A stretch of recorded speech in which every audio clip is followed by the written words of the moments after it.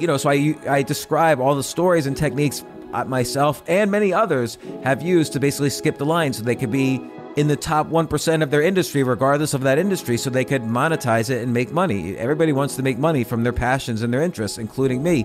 And I've had to do it several times.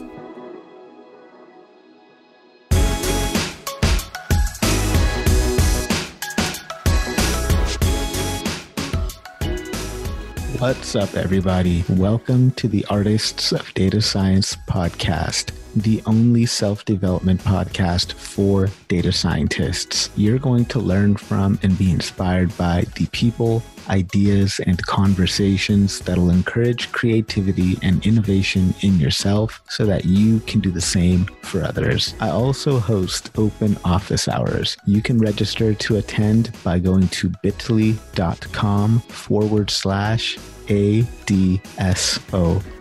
I look forward to seeing you all there. Let's ride this beat out into another awesome episode. And don't forget to subscribe to the show and leave a 5-star review.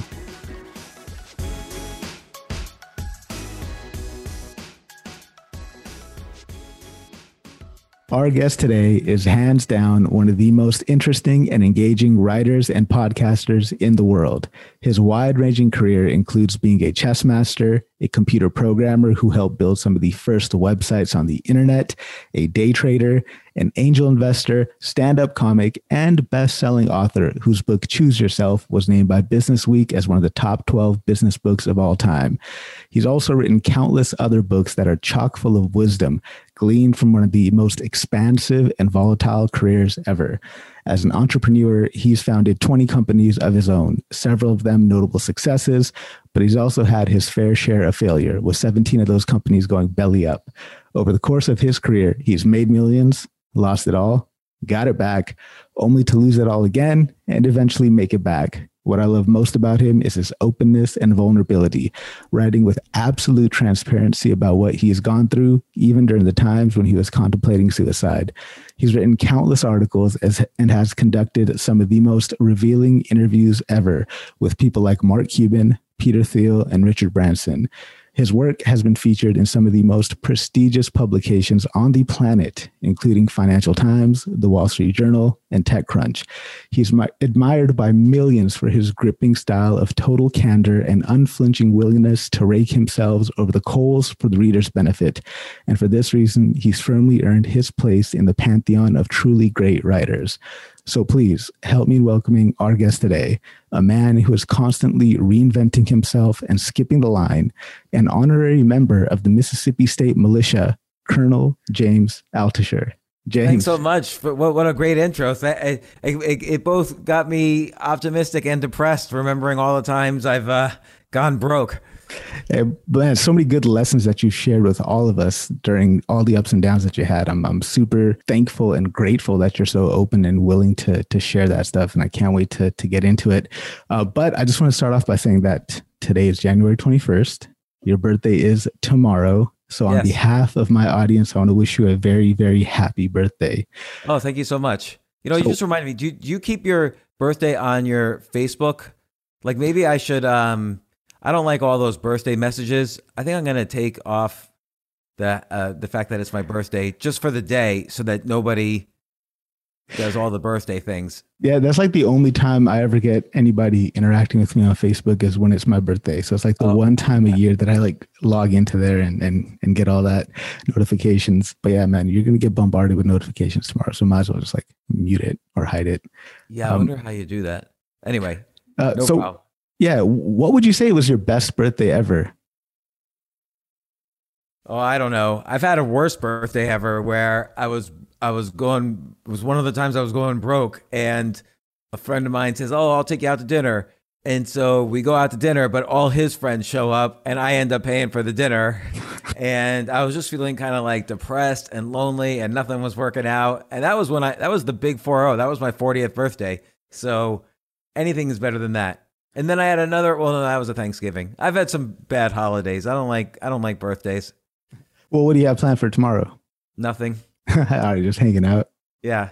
So, I mean, you've had such like a roller coaster of a career and you've gone through a lot in your life, I'm wondering, how do you define luck and what is your relationship with it? You know, there's that saying, it's a cliche, luck favors the prepared. And it's really true that I'll give you an example. In chess, if you win, sometimes your opponent says, you were just lucky. But it always seems to be the case that the people who are lucky are also the people who are ranked higher. So it's not that they were lucky, it's that they were simply better players and more able to take advantage of maybe a mistake or a blunder from the other side. So that's the case with almost all of luck. Like, it's very rarely like someone says, oh, I wish my life would change, and then suddenly they win the lottery. Or it's very rare that someone is like sick in bed for months at a time and they suddenly get this like great new job. I'm not saying, look, sometimes people are sick and that's what happens, but it's unlikely that you're going to suddenly get lucky during that time. You might get lucky with your illness, but you're not going to get lucky with, suddenly you get promoted to be CEO of whatever. And, so it's really true. Luck, there's a lot of things that create luck. One is, if you're physically healthy, you're going to be luckier. That's just a fact. Like, if you're in good relationships, you're going to be luckier. So if you spend all day arguing with your spouse, that takes a lot of energy. You're not going to have an opportunity to take advantage of luck when it happens if you're spending all day angry or fearful about relationships or friends or spouses or whatever. If you're not creative, you're not going to be as lucky. Like, creativity is a muscle. And like any other muscle in the human body, it atrophies without use. And so always try to be creative every day so that when luck comes and needs you to be a little creative, the muscle is built up. You don't have to rely on a muscle that's atrophied. If you needed to run when you've been in bed for 3 weeks, you wouldn't be able to. You would need physical therapy. And then luck also favors the people who don't dwell on the past or have anxiety about the future. And that's a difficult one for me. But if something bad happened to you, like for me, if I went broke or got divorced or whatever, that's bad. And I regret it often. But you move on. You can't succeed if you're living, you can't succeed in the future if you're still living in the past. You learn from the past and you move on. And anxiety about the future, everybody has it. I have it. Most of the things that we're anxious about, oh my gosh, I'm going to go broke in 2 years or whatever, these things never come true. So learning those 4 things, physical, emotional, creative, and let's call it spiritual health, is critical to setting the foundation to let luck enter your life. It's not a mystical thing. It's just very practical. Luck happens all the time, but you have to be ready to accept it. So it seems like there's kind of a relationship between the inner monologue that you have and maybe the thoughts that are running in your head and the luck that you're able to create for yourself in your life. So I'm curious, you kind of touched on it there a little bit, but how is your inner monologue different in the times that you felt lucky versus the times that you felt unlucky? Well, I've gone broke so many times that I sort of had to ask. It's almost like was statistically significant for me. Going broke, coming back, going broke, coming back, going broke, bouncing back. And I kind of had to ask myself, well, what is going right on the way up? And what is going wrong on the way down? It was happening so many times, I could see patterns. And it was like I said earlier, the times when I was going up, I was laying the foundation for luck. So I was writing ideas every day, for instance, and sending those ideas to people if possible. Sometimes I would, sometimes I wouldn't. So that creates potential opportunities for yourself. I was staying healthy, which means eat well, sleep well, exercise well. Not huge, but enough. I was taking care of my relationships with my spouse, with my children, with my friends, with my coworkers. So all of these things was the difference between me when I was having luck and me when I was extremely unlucky. Like, if you start letting the creativity muscle atrophy, your luck will change extremely quickly. If you start having problems in your most intimate relationships, your luck will go down the tubes. If you start getting sick, you're not going to have new luck. And so these are all things that are very, if you dwell on regret too much, you're not going to be lucky because you're too busy dwelling on, how unlucky you are. I absolutely love that part of your daily practice. So if you guys listening, if don't know James' story, if you read his book, Choose Yourself, he'll talk about this daily practice that he does where he tries to improve 1% better in four different kind of dimensions of his life. One of them being the creativity or working that idea muscle, which has had a tremendous influence on me. I've got my idea journal right here where I write down my 10 ideas every day. It's been fun, man, trying to write ideas and then just come up with really, really shitty ideas. We'll get your idea, the idea practice in a little bit, but I just want to say that you've got another huge milestone coming up on February 23rd. Your book, Skip the Line, is coming out. Huge congratulations on that. Thank you. Which book number is this going to be for you? I think 25. 25. Holy shit, man. I mean, I'm a huge fan of your work. I've read Choose Yourself Guide to Wealth, Reinvent Yourself, Rich Employee, Power of No, Think Like a Billionaire. Some of my favorite works. You've written so many books, covered a wide range of topics. So what are you saying in Skip the Line that you haven't already said? Yeah, I mean, it's a good point, because a good question, because I really wanted to not repeat. There's the concepts from Choose Yourself, which was a book I wrote, which is still very much relevant in today's society. And I wrote a few years ago. A lot of those principles are all you really need.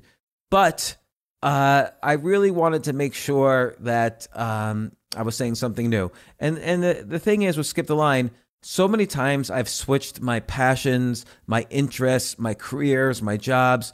And people would always tell me, you can't, you're so many years old, you can't switch from this to this and expect to make money or do well or reach the top of an industry. And I was like, why not? And whenever someone would tell me you can't do this, it usually meant they can't do it. And I wanted to tell people, here are the technique. You can switch passions and interests and industries anytime in your life. Doesn't matter if you have a mortgage to pay or children to raise. I have those things as well.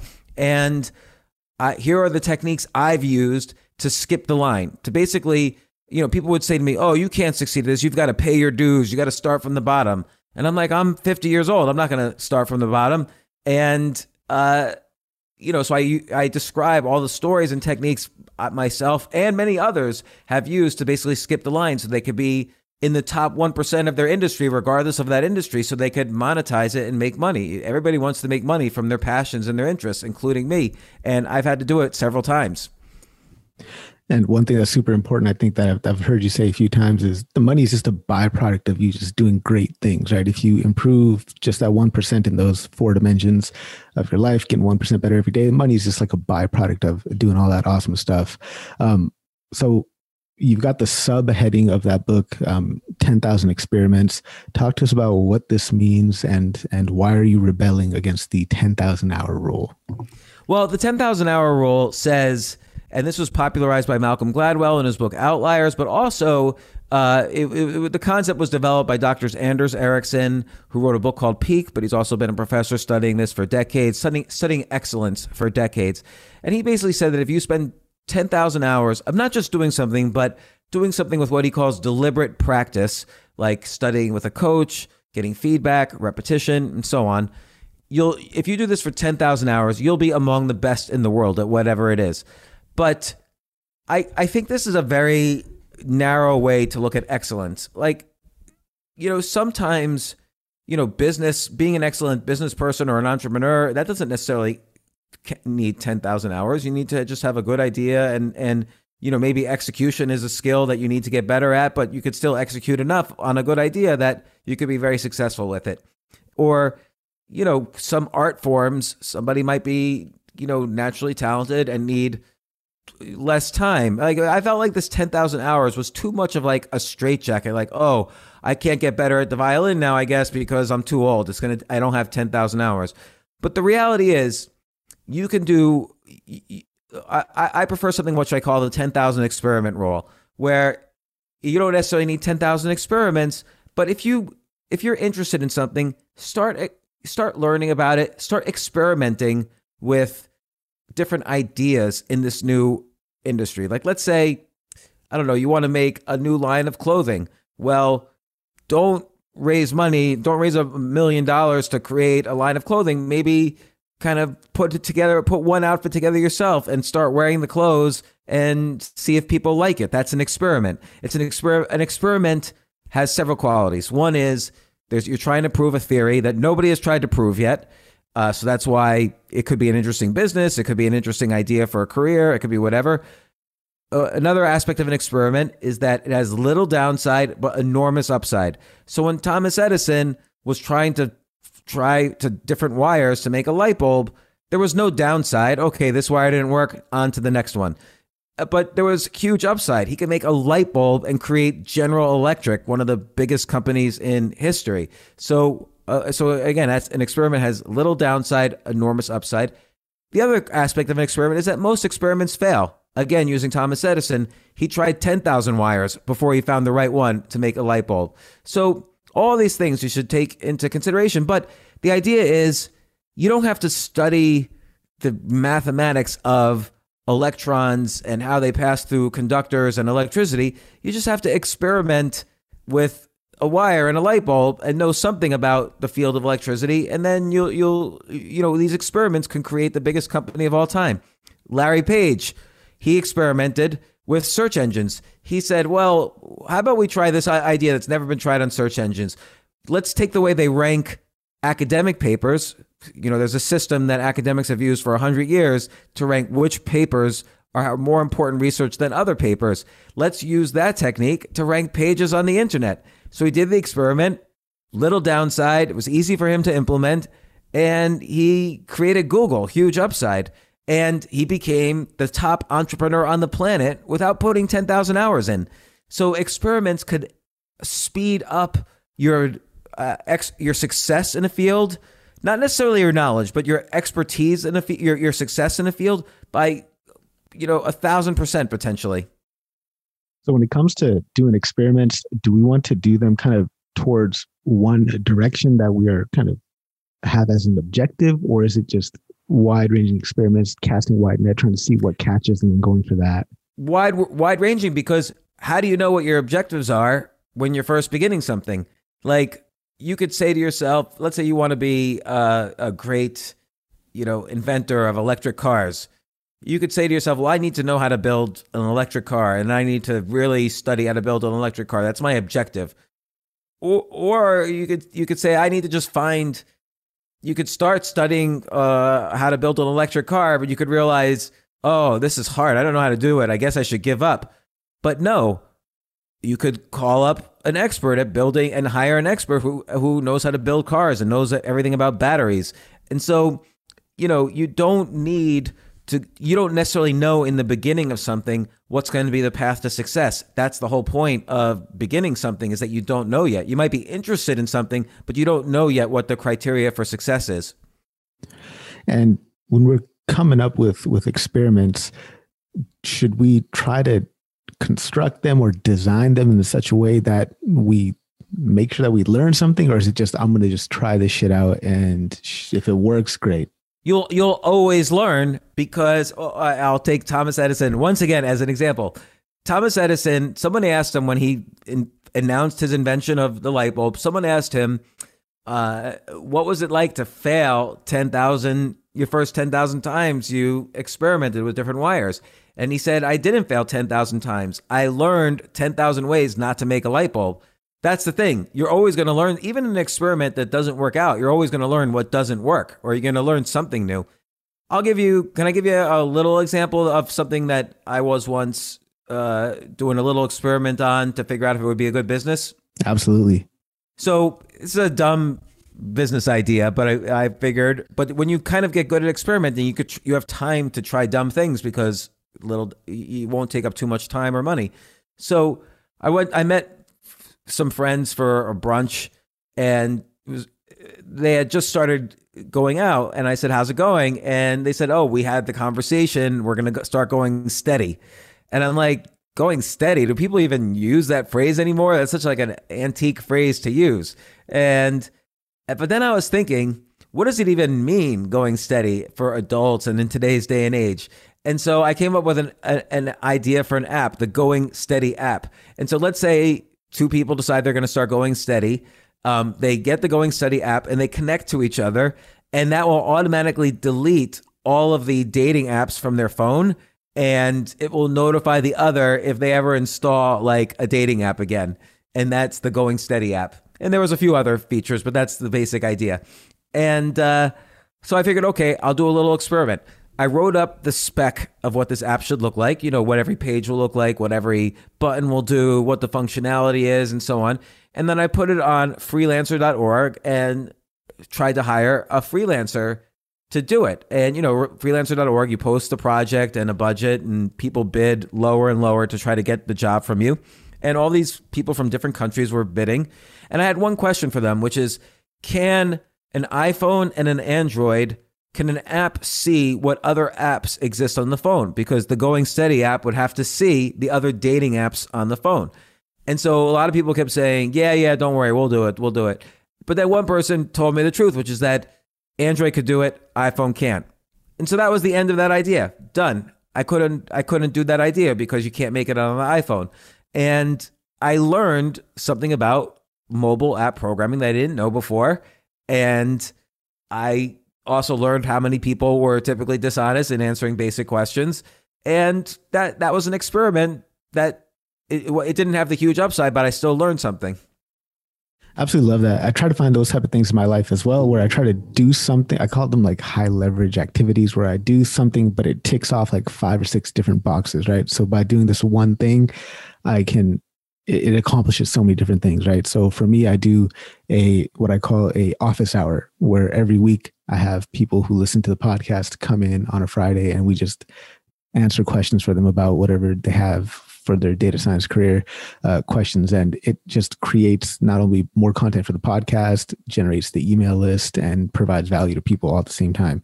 So it's one of these high leverage activities I like to think of them. So 25 books, what would you say is like a core message that you have across your books that you want people to take away? And how does this book expand on that core message? I mean, the core message is that most people, including me, including you, including everyone, most people have no clue about anything. So like, you ever notice on Twitter during this whole pandemic, all your friends and family and coworkers were suddenly, amazingly, they had PhDs in epidemiology all of a sudden. Like everyone was commenting on the coronavirus like they were experts. Or when we bombed that Iranian general, suddenly everyone was a political pundit / military general on the side. They were a janitor by day and a political expert, war expert by night. And most people just don't really know anything. And yet they're willing to give their opinions to you. They're willing to tell you what you can do and what you can't do. And my point of view is that we're in a society now where no one is going to take care of you. There's 128 million workers in the United States. 55 million of them filed for unemployment during the economic lockdowns. That's a big number. And it shows that corporations aren't as loyal as they claim to be. They don't care at all about their employees in most cases.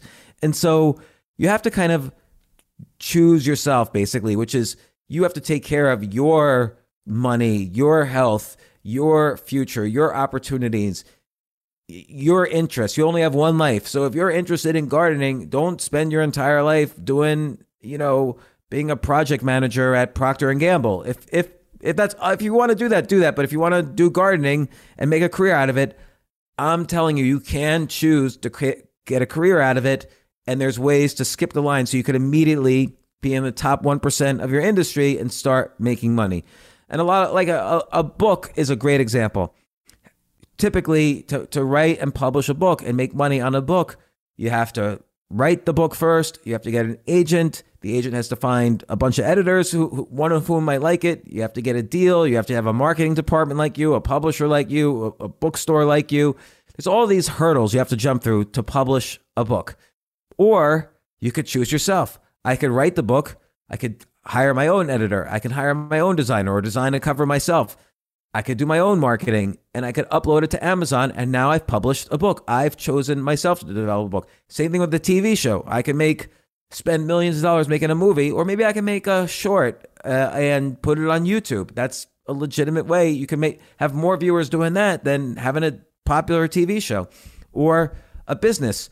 I just gave an example of, me starting a mobile app business. Well, I've never written a dating app or a relationship app or any app. I've never done an app business. And yet, if that experiment and maybe a few more experiments had worked out, I could have created a big mobile app company without spending the 10,000 hours.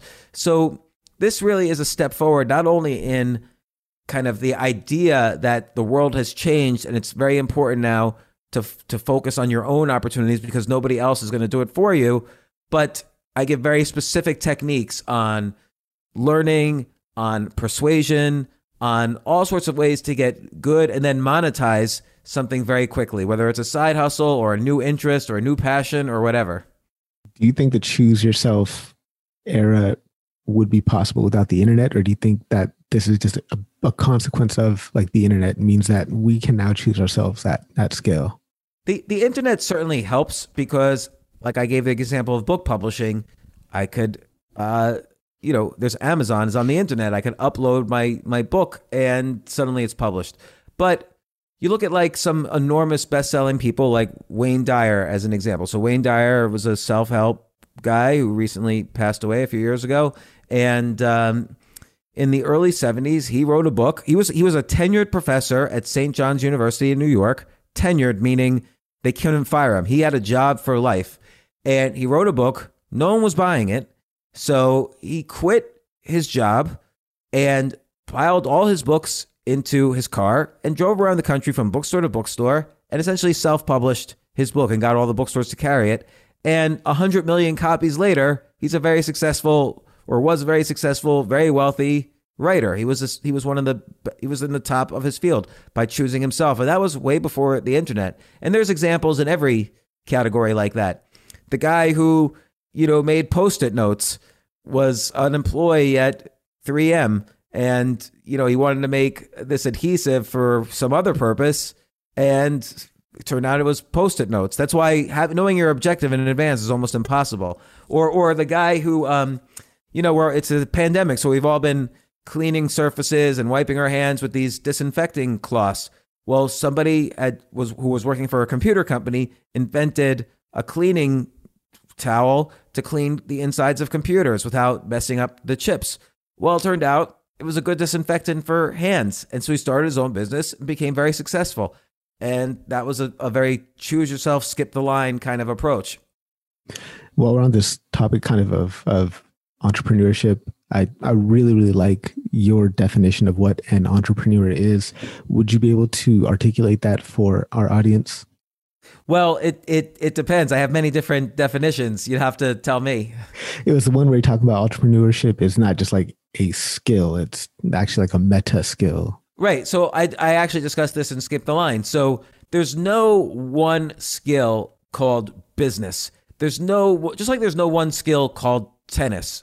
Like if I don't play tennis, but I use this as a metaphor. Like in tennis, you have to get good at serving the tennis ball. You have to get good at a forehand, a backhand, playing the net, playing back. These are all different skills. The skill to serve is completely different than the skill for backhand. And business, it's the same thing. There's skills in execution or having ideas or sales or marketing or management and on and on. And management is different than leadership. And there's skills in business and investing. You have to have all these skills. The skill of business has many micro skills that are all mutually exclusive of each other. And to skip the line, what I always encourage people is identify the micro skills, figure out a few of them you could be really good in somewhat quickly through experiments. And those are the skills you should focus on rather than the overall skill of business. Then you could outsource or use others for these other skills that you need. Or for instance, let's say you're a writer. Well, there's various micro skills in writing. There's writing a novel. There's writing a nonfiction book. There's journalism. There's ad writing. There's short story writing and poetry and writing a literary novel versus a thriller. So figure out the micro skills that you're good at and focus on those. If you're good at writing a page-turning thriller, write that. If you're good at writing a short story, start with that and get published and start your career as a writer. If you're good at writing blog posts about sports, focus on that and get good at that. And like good to the point of being a professional. So you have to find the micro skills that you're, have some talent at, and then you start developing the skills.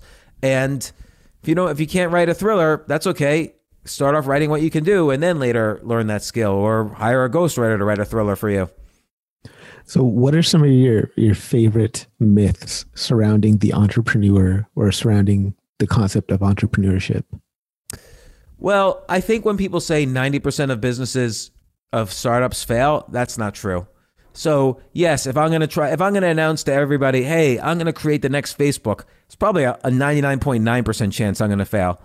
But if I said I'm going to buy an already successful laundromat and it looks like they're selling it to me for a favorable price, well, I'm probably not going to fail at that. I'll probably keep running it. And a failure would be I sell it and maybe lose a little bit of money, or I sell it and break even. But most likely I'll build it up a little bit. A reason I'm buying a laundromat maybe is because I saw some ways to improve a current one that currently existed. And then I could flip that and do fine. Like, I think most businesses succeed, actually, or at least 50%. It's just a lot of tech companies, like venture capital funded companies, might fail, but that's because they probably incorrectly did experiments to validate an idea. So that's another myth about entrepreneurship, is that you need connections and that you need to raise money. All companies that I've started that were successful, I raised $0 for, and I had zero connections for. And if you create a good quality product and you're good at storytelling, you're good at sending a message out, then you'll succeed. And so that's another myth. I mean, I could keep on going about myths. There's a myth that you need to be technical. That's not true. Like, Elon Musk doesn't know how to build a space rocket, and yet he built a space rocket company. So would you say that there is, or a specific skill, or maybe even not even skill is probably not the right word, but like a personality trait or a quality where, we could say to somebody, you've got all the right pieces, but man, you just need this one skill and you'll be there. Do you think a skill like that exists? And if so, what is it?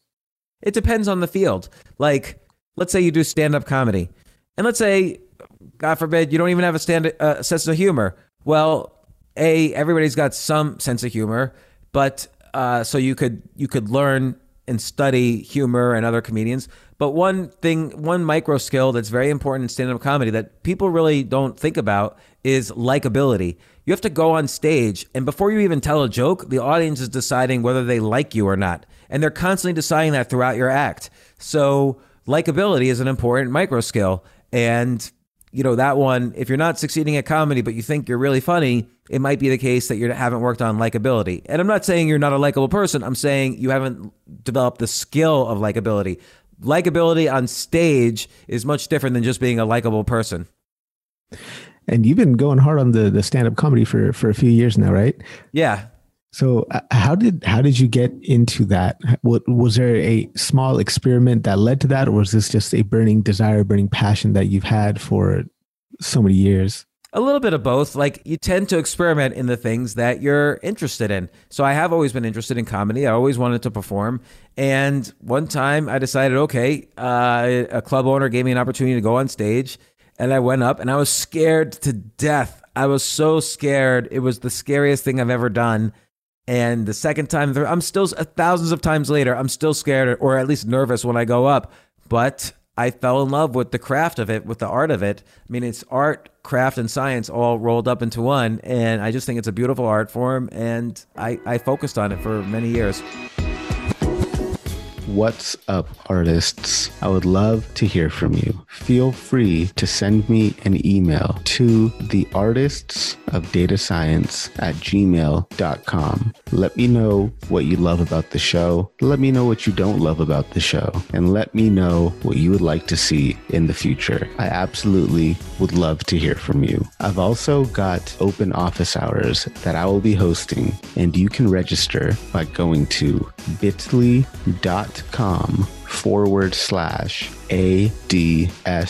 I look forward to hearing from you all, and I look forward to seeing you in the office hours. Let's get back to the episode. Fear is such like a primal emotion. Like, how do you wrestle with that fear so that it doesn't, it's pushing you from behind rather than standing in front of you? I think you have to always, assuming something's not dangerous in any ways, or you could say, there's a couple of things. One is you could lean into the fear so that you could say, because I'm afraid of this, I have to do it. So I don't even publish an article unless I'm afraid of what people will think of me because of what I say in the article. And again, I don't want to insult anybody. I don't want to say anything that's going to, ruin my career or something. You've seen a lot of people get canceled because of something they write about or say. But I always have to make sure I'm a little bit afraid of how people will react to an article. Because if I'm not afraid, then chances are someone's already written this article before, or at least the ideas in this article. If I'm not afraid of what people will think, then I'm probably not saying anything new, in which case, what's the point of writing? So I think actually not only is fear something that's important, but it's important as a qualifier for doing something. Don't do something unless you're afraid of how it will turn out. So how can somebody who wants to kind of be vulnerable and expose themselves in that way, like how can they put away their armor or let their guard down, just embrace that fear and just go for it? Well, everybody has a different kind of armor. And so you kind of just have to, again, experiment. Like maybe you always feel like you're kissing ass to your boss. And you know that feeling when you're like trying to get someone else to like you, and you feel like your center is outside of your body. It's somewhere closer to this other person rather than inside of you. And so always be aware, like when you're kind of outsourcing your self-esteem or this central core part of your personality to somebody else. And, I think that's really important. And then when you feel like you're more centered, start to say things or think about things that you normally wouldn't say. Like if you normally would never criticize the boss, maybe figure out how to give small constructive criticism. Like if he says, let's call this project the XYZ project, and you do a survey of people, and you could say, I talked to 20 other people, and 18 said we like this other name, and 2 said we like this other name. Your name's fine too, but I just wanted to tell you this data. What do you think? And, that's a way to start being a little bit more honest instead of just being a yes man or agreeing with everything. And this doesn't mean start arguing with everybody. I'm just saying, really ask yourself, am I saying something because I believe it? Am I saying something because it'll be good for my career to say something or write something? Don't all of a sudden say, I went to jail for 17 years for murdering someone. Like, if you're uncomfortable saying something, don't say it.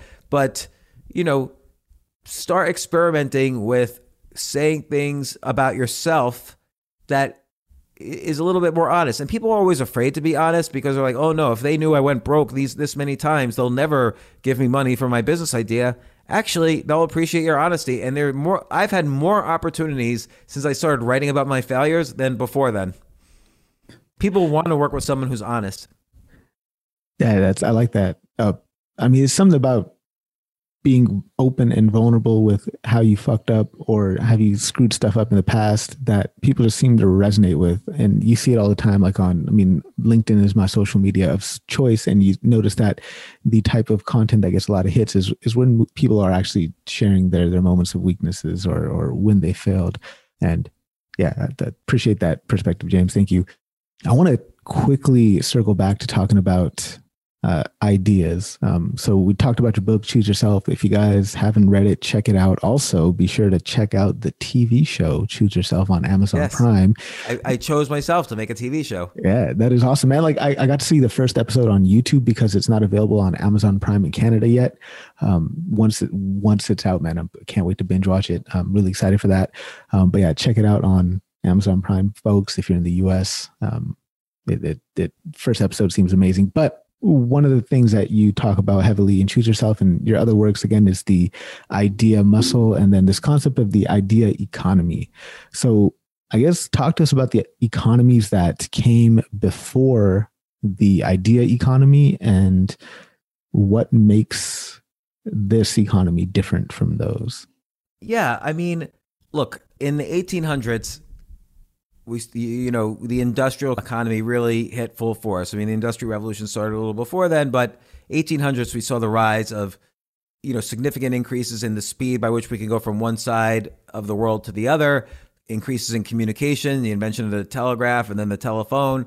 So it was all about, we were kind of creating the technology that became the basis for everything afterwards. We were first drilling for oil. We were first making, eventually cars and airplanes. Like we were kind of building all the tools that we needed.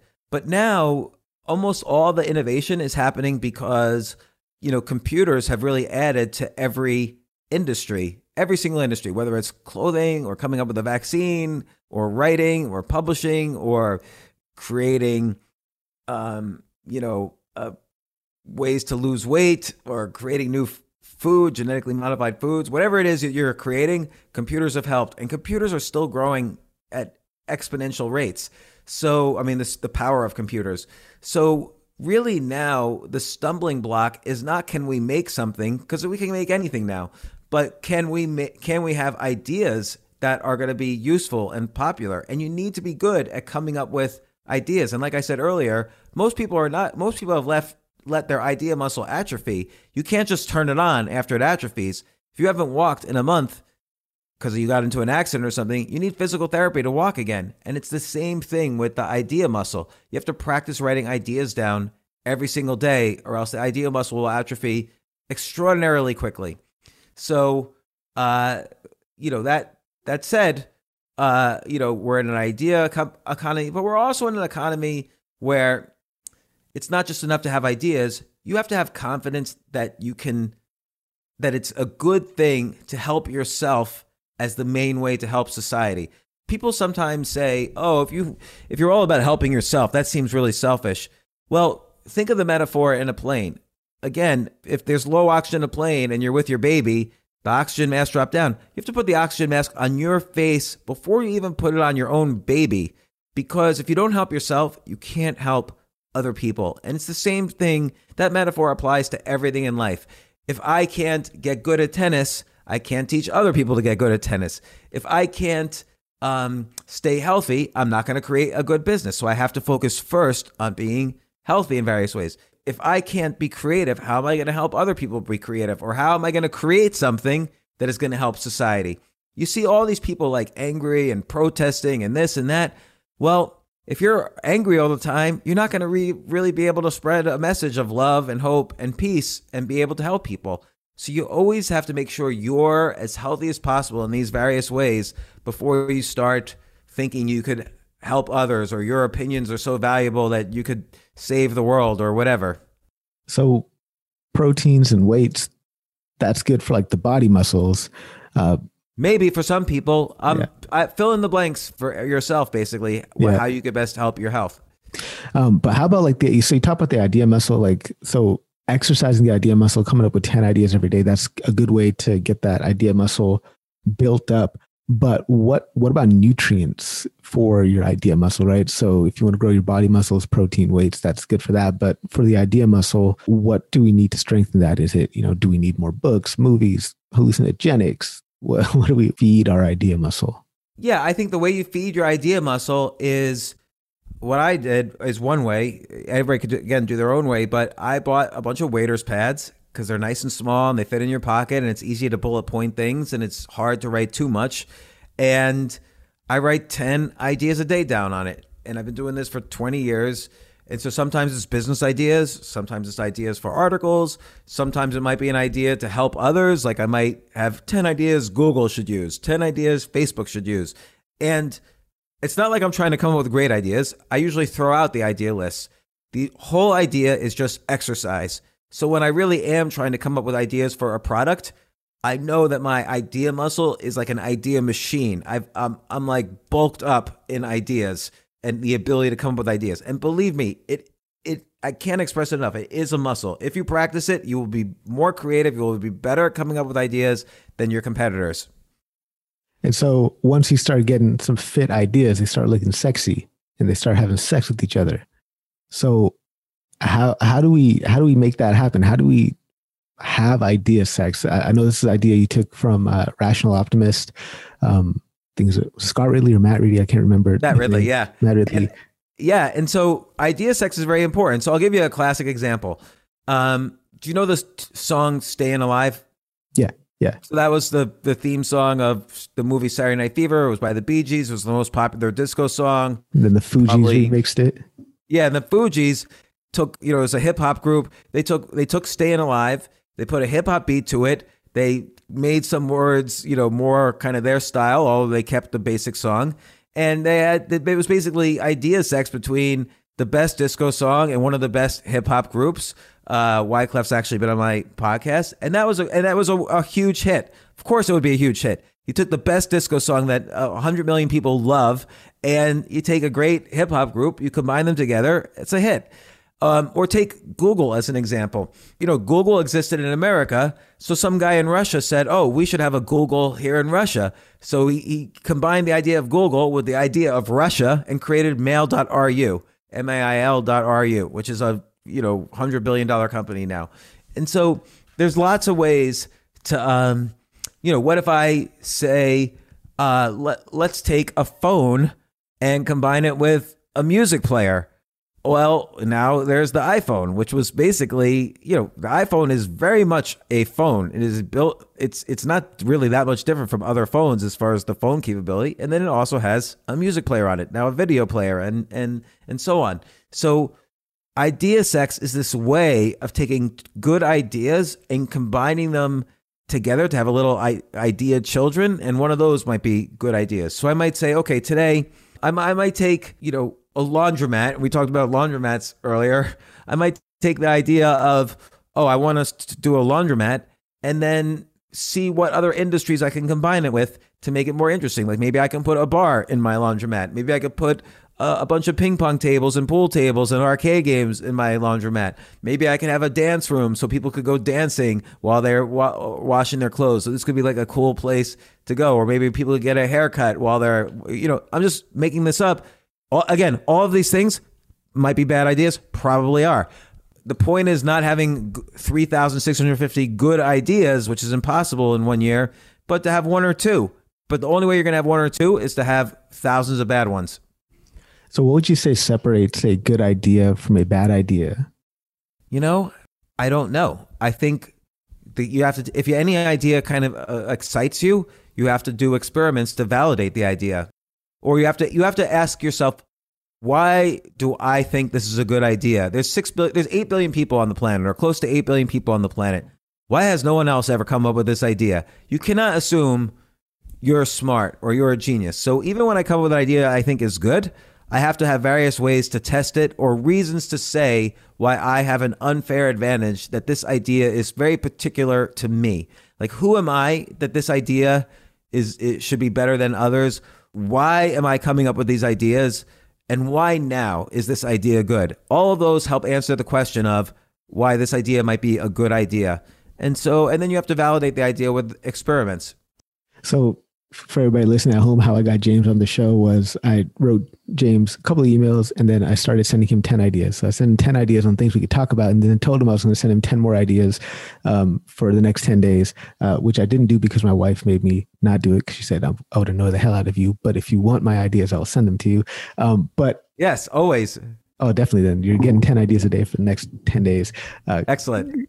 So I did some crazy stuff like this too. I sent Seth Godin an email and I sent him a playlist. I said, these are 10 songs that Seth Godin should listen to this weekend. And just random things like that, right? It's like zero downside, right? I could send you an email. You could ignore it. That's going to be the exact same outcome as if I didn't even bother to email you in the first place, right? So I guess to me, a good idea is one that just no harm if you execute on it, right? Right. And also, even with that, let's say somebody didn't respond. Let's say Seth didn't respond. That's fine too. Most of the time when I send my idea list to people, nobody responds, but sometimes they do. So 2020 is a wrap, just finished up. You had at least 3,650 ideas last year. What stands out as some of your bad ideas from 2020? Bad ideas? Yeah.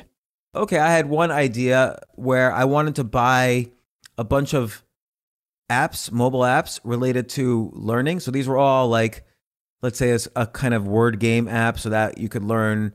I know it was all a bunch of apps related to games, but also I felt like there was a learning component. So, for instance, a crossword puzzle maker could help people learn different things about history, or a game where you see a bunch of letters and you circle real words could help with language learning.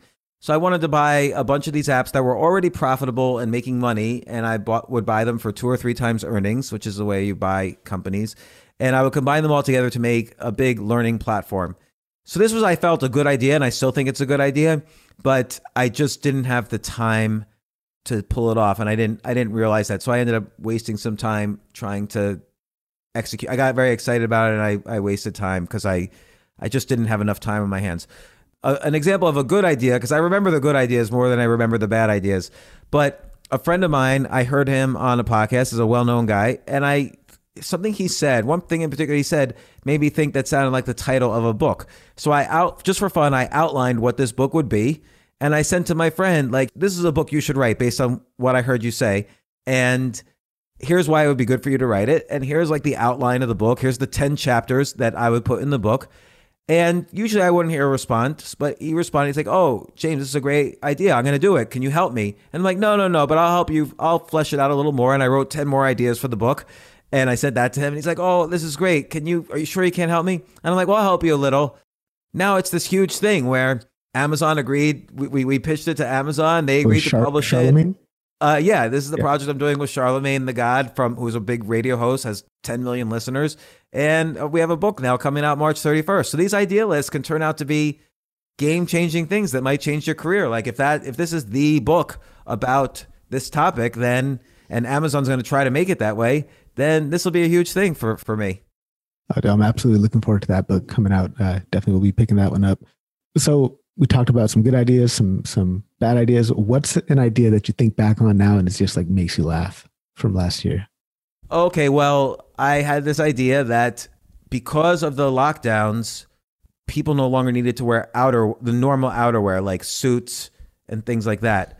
So I figure, well, what's the most comfortable clothes? What are the most comfortable clothes people wear? Almost by definition, it's pajamas, because you can fall asleep in pajamas. And so I said, how about I make a clothing line that has interesting outerwear type of designs, but pajama-like texture and comfort. And I just, as an experiment, I started wearing pajamas all the time. And I started playing around with how I would design pajamas and so on. And I never really was that serious with it. I didn't really research it the way I would have if I was going to do a serious business. But I had fun with that, and it was a fun story when anyone ever asked me, "Why are you wearing pajamas, at this, restaurant or whatever?" Did you ever watch that show, How I Met Your Mother? No. There's this character, Barney Stinson, always dresses in suits, and he had like a suit that was just pajama material. It was awesome. So people always tell me, I've even had waitresses in restaurants insist I was Ted Mosby from How I Met Your Mother. Dude, I could see that. Yeah. People thought I was college Ted Mosby. Dude, I could totally see that, man. That's funny. I'm going to just, the thumbnail for this on YouTube will be Ted Mosby's picture. And we'll see James Altucher. So we talked about, we were talking about ideas for, due to this pandemic. What would you say are some good, or not even good ideas, just some ideas that maybe an enterprising person could seize as a potential opportunity in this pandemic day? Well, okay, think about when this is all over and companies are going to be worried about, nobody knows what the legal ramifications are. Like if I have an employee who's at my workplace and he gets COVID at the workplace, am I legally liable, or am I not legally? If I'm the company, am I legally liable? So there's going to be a lot of compliance issues in terms of how businesses reopen. So there's going to be social distancing. There's going to be certain amounts you're going to have to disinfect things and clean things.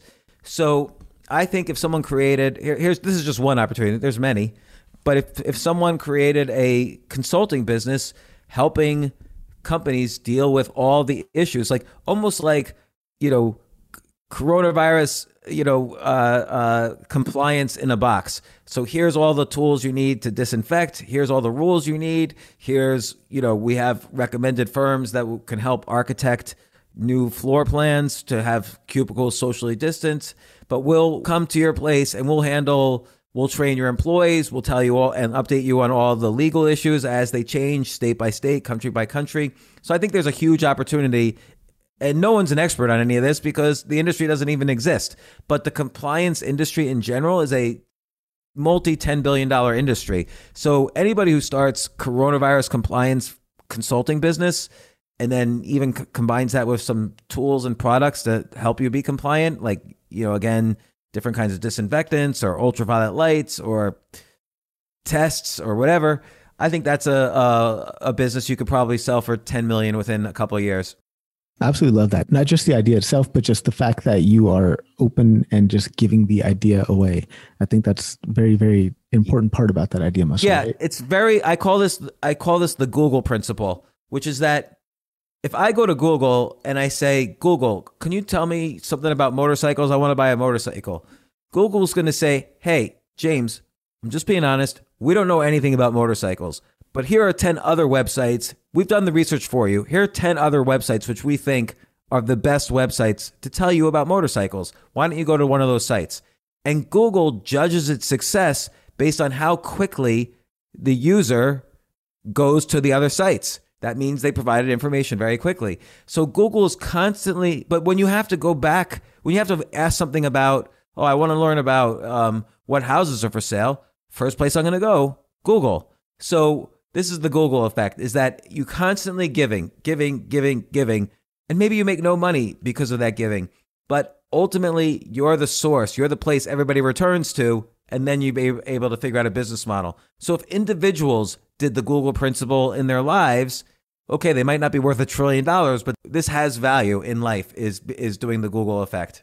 And one of these ideas that you gave away early on in your career that I think would be of particular interest to my audience, we're all data scientists, machine learning practitioners, mathematicians, statisticians, programmers, all ourselves. You were kind of a data scientist back in the day when you developed what preceded Stock Picker, that software that you had created to pick stocks that you had just given away to a bunch of hedge funds. I thought that was pretty fascinating.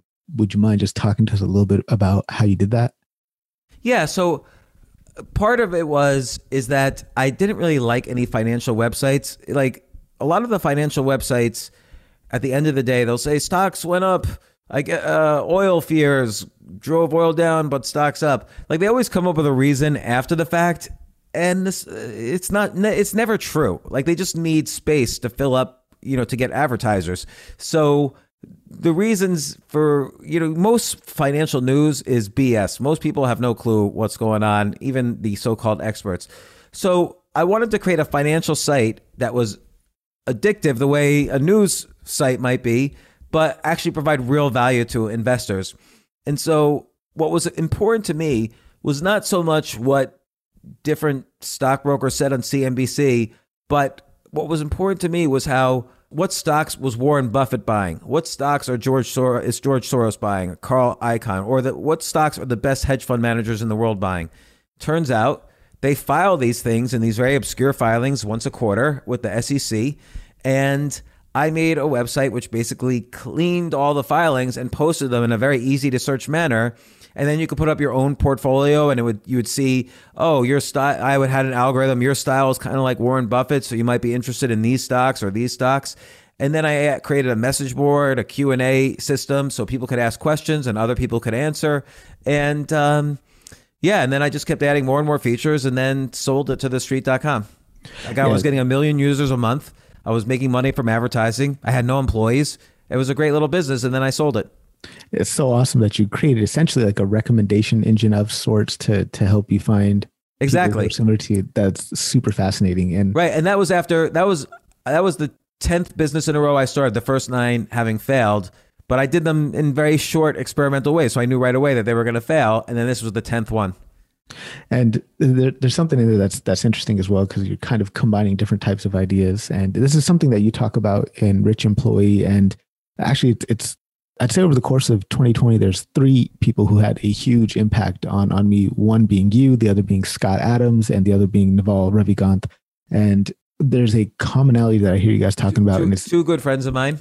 Yeah, I was looking for the episode with you, Naval Ravikant, on online. I couldn't find it, but yeah. And the reason I've heard of all you guys is actually interesting. It's one common person that has kind of introduced me to all you guys. It's Akira the Don, yeah. So I'm rocking his Meaning Wave right now. But yeah, he made that song Idea Muscle. He's done an album with Scott Adams and an album with Naval Ravikant as well.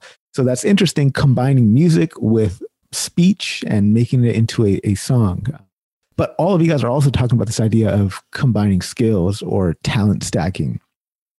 So what is it about this finding intersections of ideas that leads to huge value creation for yourself and for society? Well, let's say you want to be a math professor, okay, and you're interested in, the latest that's happening in math.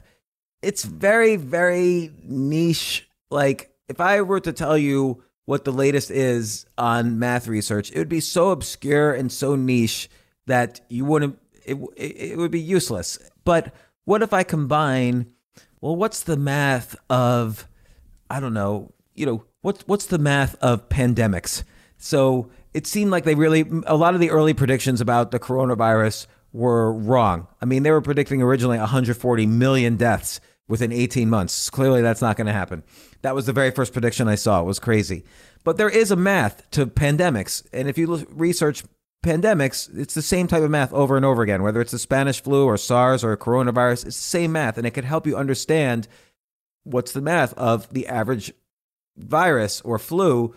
How does it mutate? How does it spread? So you can develop a whole new area of mathematics called, pandemic math, and do a PhD in that. And that becomes incredibly useful. It's not so niche, but that's combining two industries and becoming the best in the world at the combination. It's very easy to become the best in the world at intersections than the best in the world at something, that's been around for 1,000 years that, is so obscure now. The latest in mathematics is very obscure and inconsequential. Whereas if I combine math with, I don't know, sports.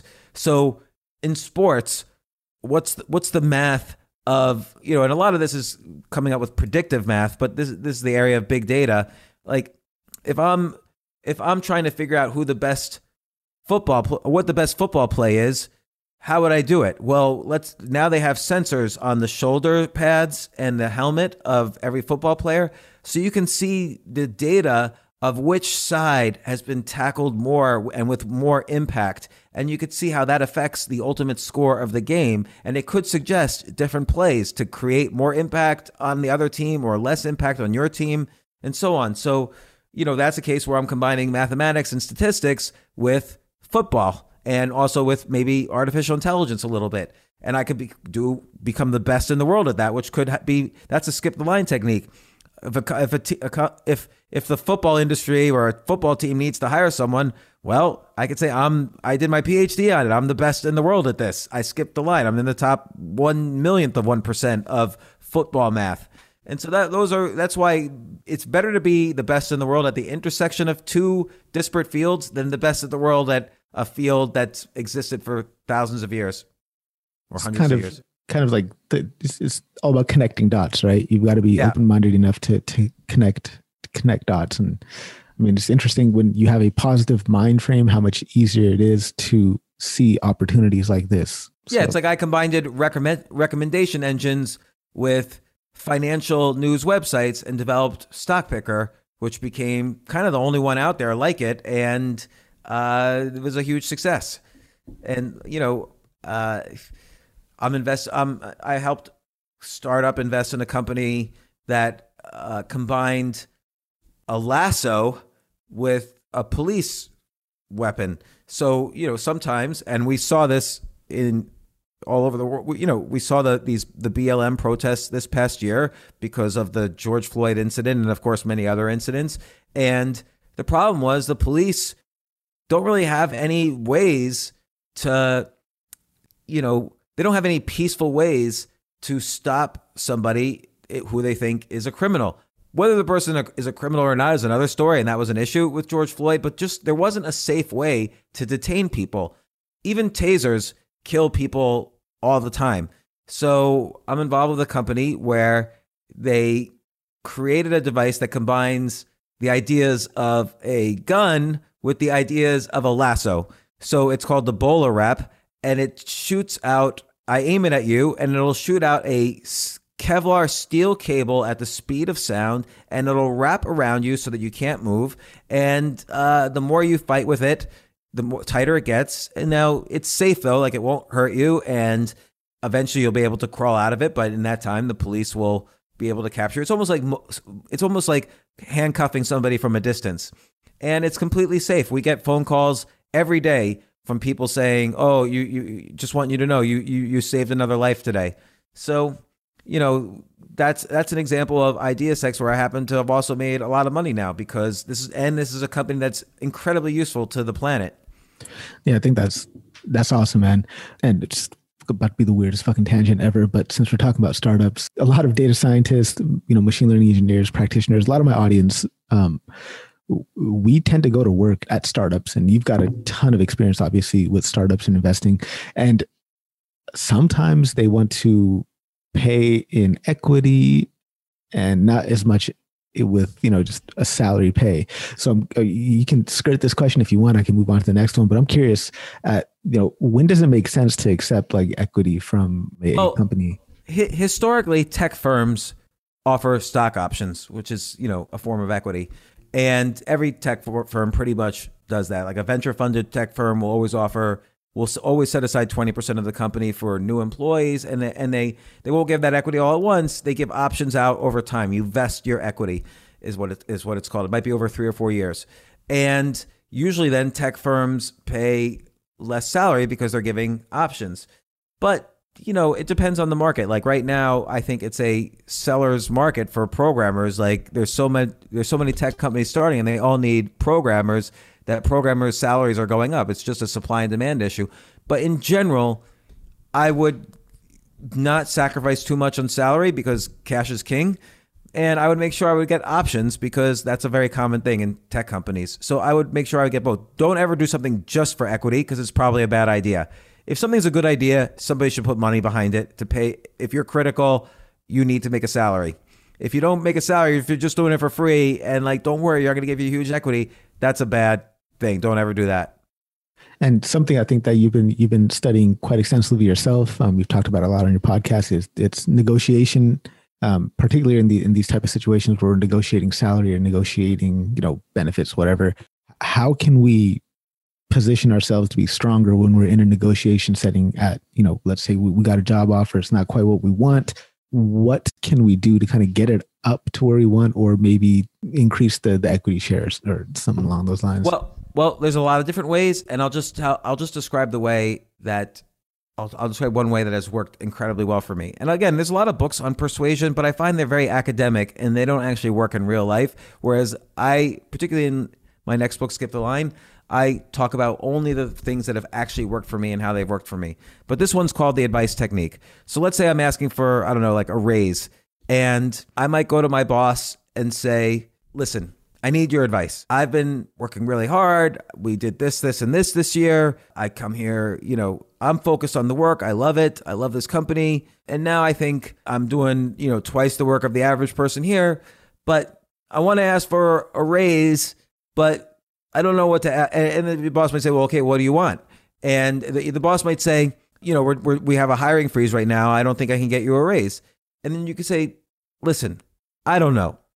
I'm not the expert at this. I'm good at what I do, which is what I do for the company, which is what I do 80 hours a week, whatever. But you're like the grandmaster of doing these sorts of negotiations. You do these negotiations for a living. And I consider you a friend. I just want to ask you advice. If you were me, forget being my boss for a second. If you were me, how should I best ask for a raise? Because clearly I deserve it. I mean, I don't think we question that. And, some people are getting raises. How should I ask for this? What should I ask for? Here's what everybody in the industry is making right now, and I'm making less than this. What should I ask for? I just need your advice on this, and I'd really appreciate it. And now they're going to be honored that you're asking for their advice. They're not going to want to give you bad advice. They have a cognitive bias against giving you bad advice. And if they give you the advice and then you do it, they're going to follow their own advice that they gave you. So if they said, well, maybe you could ask for 10% raise and that'll be under the radar, you could ask for a 10% raise now and they'll say yes. And, or maybe you could say, well, go to HR and say, look, you want to file for this new status as they'll come and kind of give up some idea that you didn't think of where you can ask for a raise. I love that, man. Absolutely appreciate it. Thank you. Speaking of those like academic books, man, for like the longest time, like I would just read those, there's that special like segment of books that are business self-help books that are just entirely based on like science and stuff like that. For like the longest time, those would be like the only type of books I'd read. And it wasn't until really last year where I kind of deviated away from that. And it's taught me so much more. Like you learn so much more from other people's story. I don't know why I was so biased against those type of books in the past, but you're not a fan of those type of books either, are you? Fan of what did you call it? Those like business self-help type of books. Oh no, I never read any of those. Yeah. Because it's usually somebody who really wants to have a career coaching or public speaking or whatever. And, I'm very fortunate that I've kind of kept my business life away from my writing life, which enables me to be really honest and authentic in my writing. And I'm not trying to push any agenda in my writing. I'm just trying to say what I think is true. And these are the experiences that have happened to me. And I'm not trying to say, well, I wrote this book, so you should pay me money now to coach you or whatever. So, and I have nothing against people who do that. That's one method that works, but I don't do that. So last question before we jump into a quick random round. It's 100 years in the future. What do you want to be remembered for? Woody Allen, someone asked him, don't you want to live forever in the hearts and memories of movie fans? And he said, I'd rather just live forever in my apartment. So it really just doesn't matter what I'm remembered by later. I'll be dead. I don't care. All right. I just every day want to do things I enjoy doing. Yeah. No, I absolutely love that, James. So we'll jump into a quick random round here. First question, how many rounds of speed chess did you manage to complete during this interview? Oh, 0. I do not do it in podcasts. I did it once during a podcast and it really didn't work out well. On the phone, I gotten into the habit of playing chess while talking on the phone, but then my ranking goes down so much. Like you can't really multitask. That's why people who talk on the phone while they're driving, I can tell you, your driving ability is at least 2 standard deviations worse, because I could see from my chess abilities at least 1 to 2 standard deviations worse. And I'm an expert at talking on the phone while playing chess. It's what I've done for years. So now I try to avoid multitasking when I play chess because I'm trying to get better at chess now. If Seneca and Marcus Aurelius had a podcast, what would they title it? Barring the fact that they, didn't really overlap in terms of lifespan, but don't care. Because you can't really let outcomes affect your morals and ethics and the way you govern and so on. Yeah, been studying Stoic philosophy all of 2020 quite extensively, and it really has helped with my stillness and tranquility. That plus like the morning pages from Julia Cameron, like that's been super Oh yeah, helpful. Julia Cameron has really had a big effect on me because she helped me realize the 10,000 hour rule it's like keeping me in a straitjacket in terms of trying to succeed. Yeah, I was listening to that. Yeah, she was like, "You're 53, you got beautiful hair and a beautiful smile. Why do you think you're too old?" Yeah, like, oh, you poor child, like she was saying, and she was right. And so that changed my view completely, so much so that I ended up writing Skip the Line. Oh, that's crazy, man. That's awesome. Yeah, her books are amazing. I've read The Artist's Way, and then there's one where she talks about writing your way to losing weight, which, I'm shaped like an avocado, so I'm trying to slim down a little bit, and that's been quite helpful. So I used to watch Golden Girls a lot after school when I was younger, and I know that it's the show that you like as well. Which Golden Girl do you most identify with? Oh wait, I don't know if I like Golden Girls. I don't think I like that show. What? I don't know, man. I guess I was. I used to watch it with my grandparents, and I liked that because it was spending time with them, and they loved the show. But it wasn't really my favorite show. Okay, so do you have an inner old lady then? If so, who is it? Well, I guess I admire Betty White now, just turned 99 and is still very active.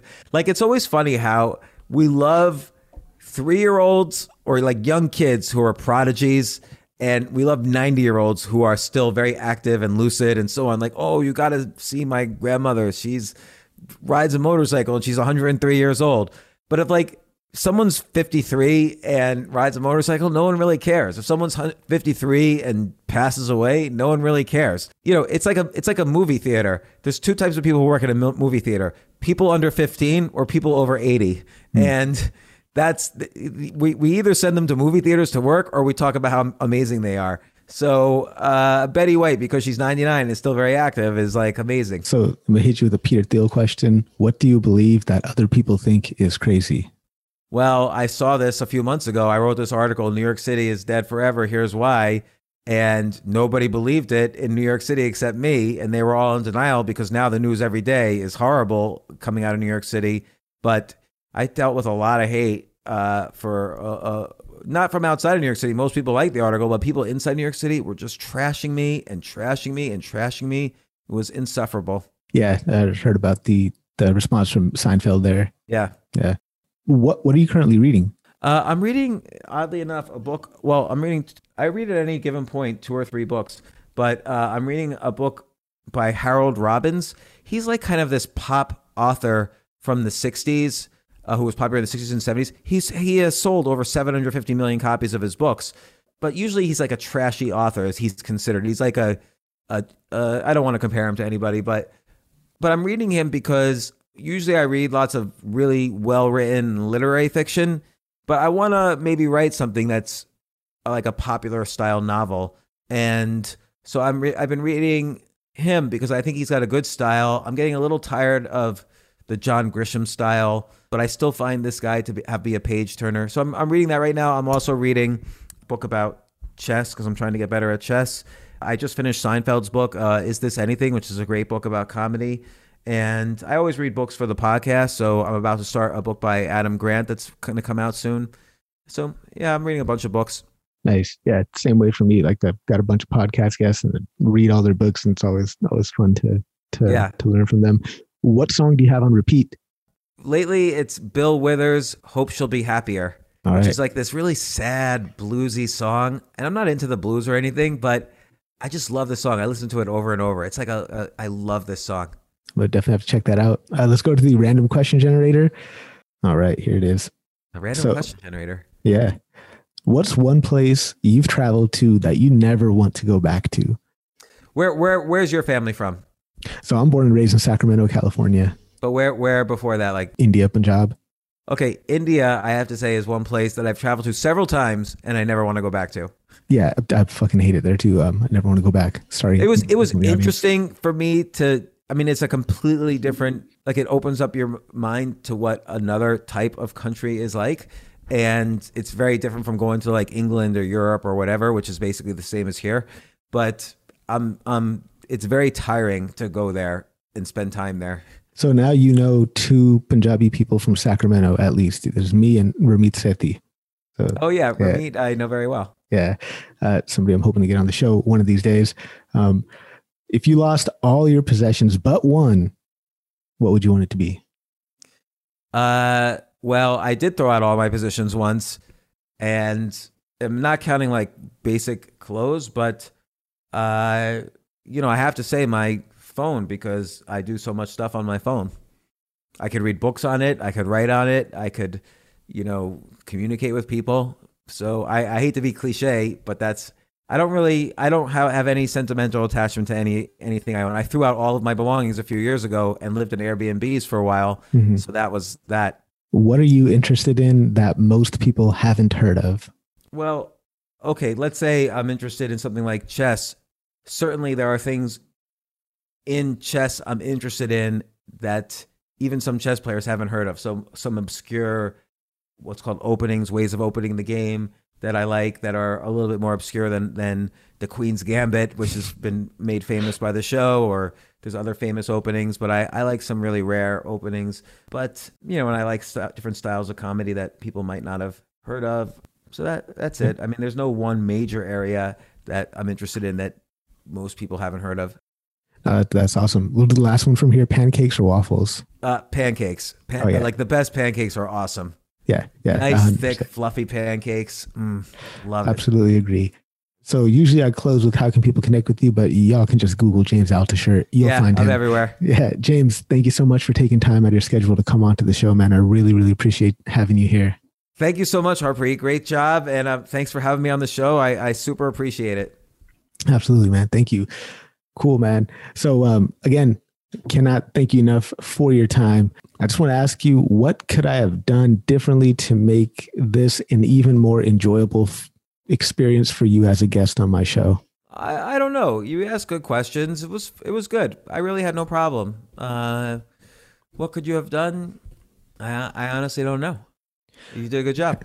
Oh, well, thank you very much, man. I really do appreciate that.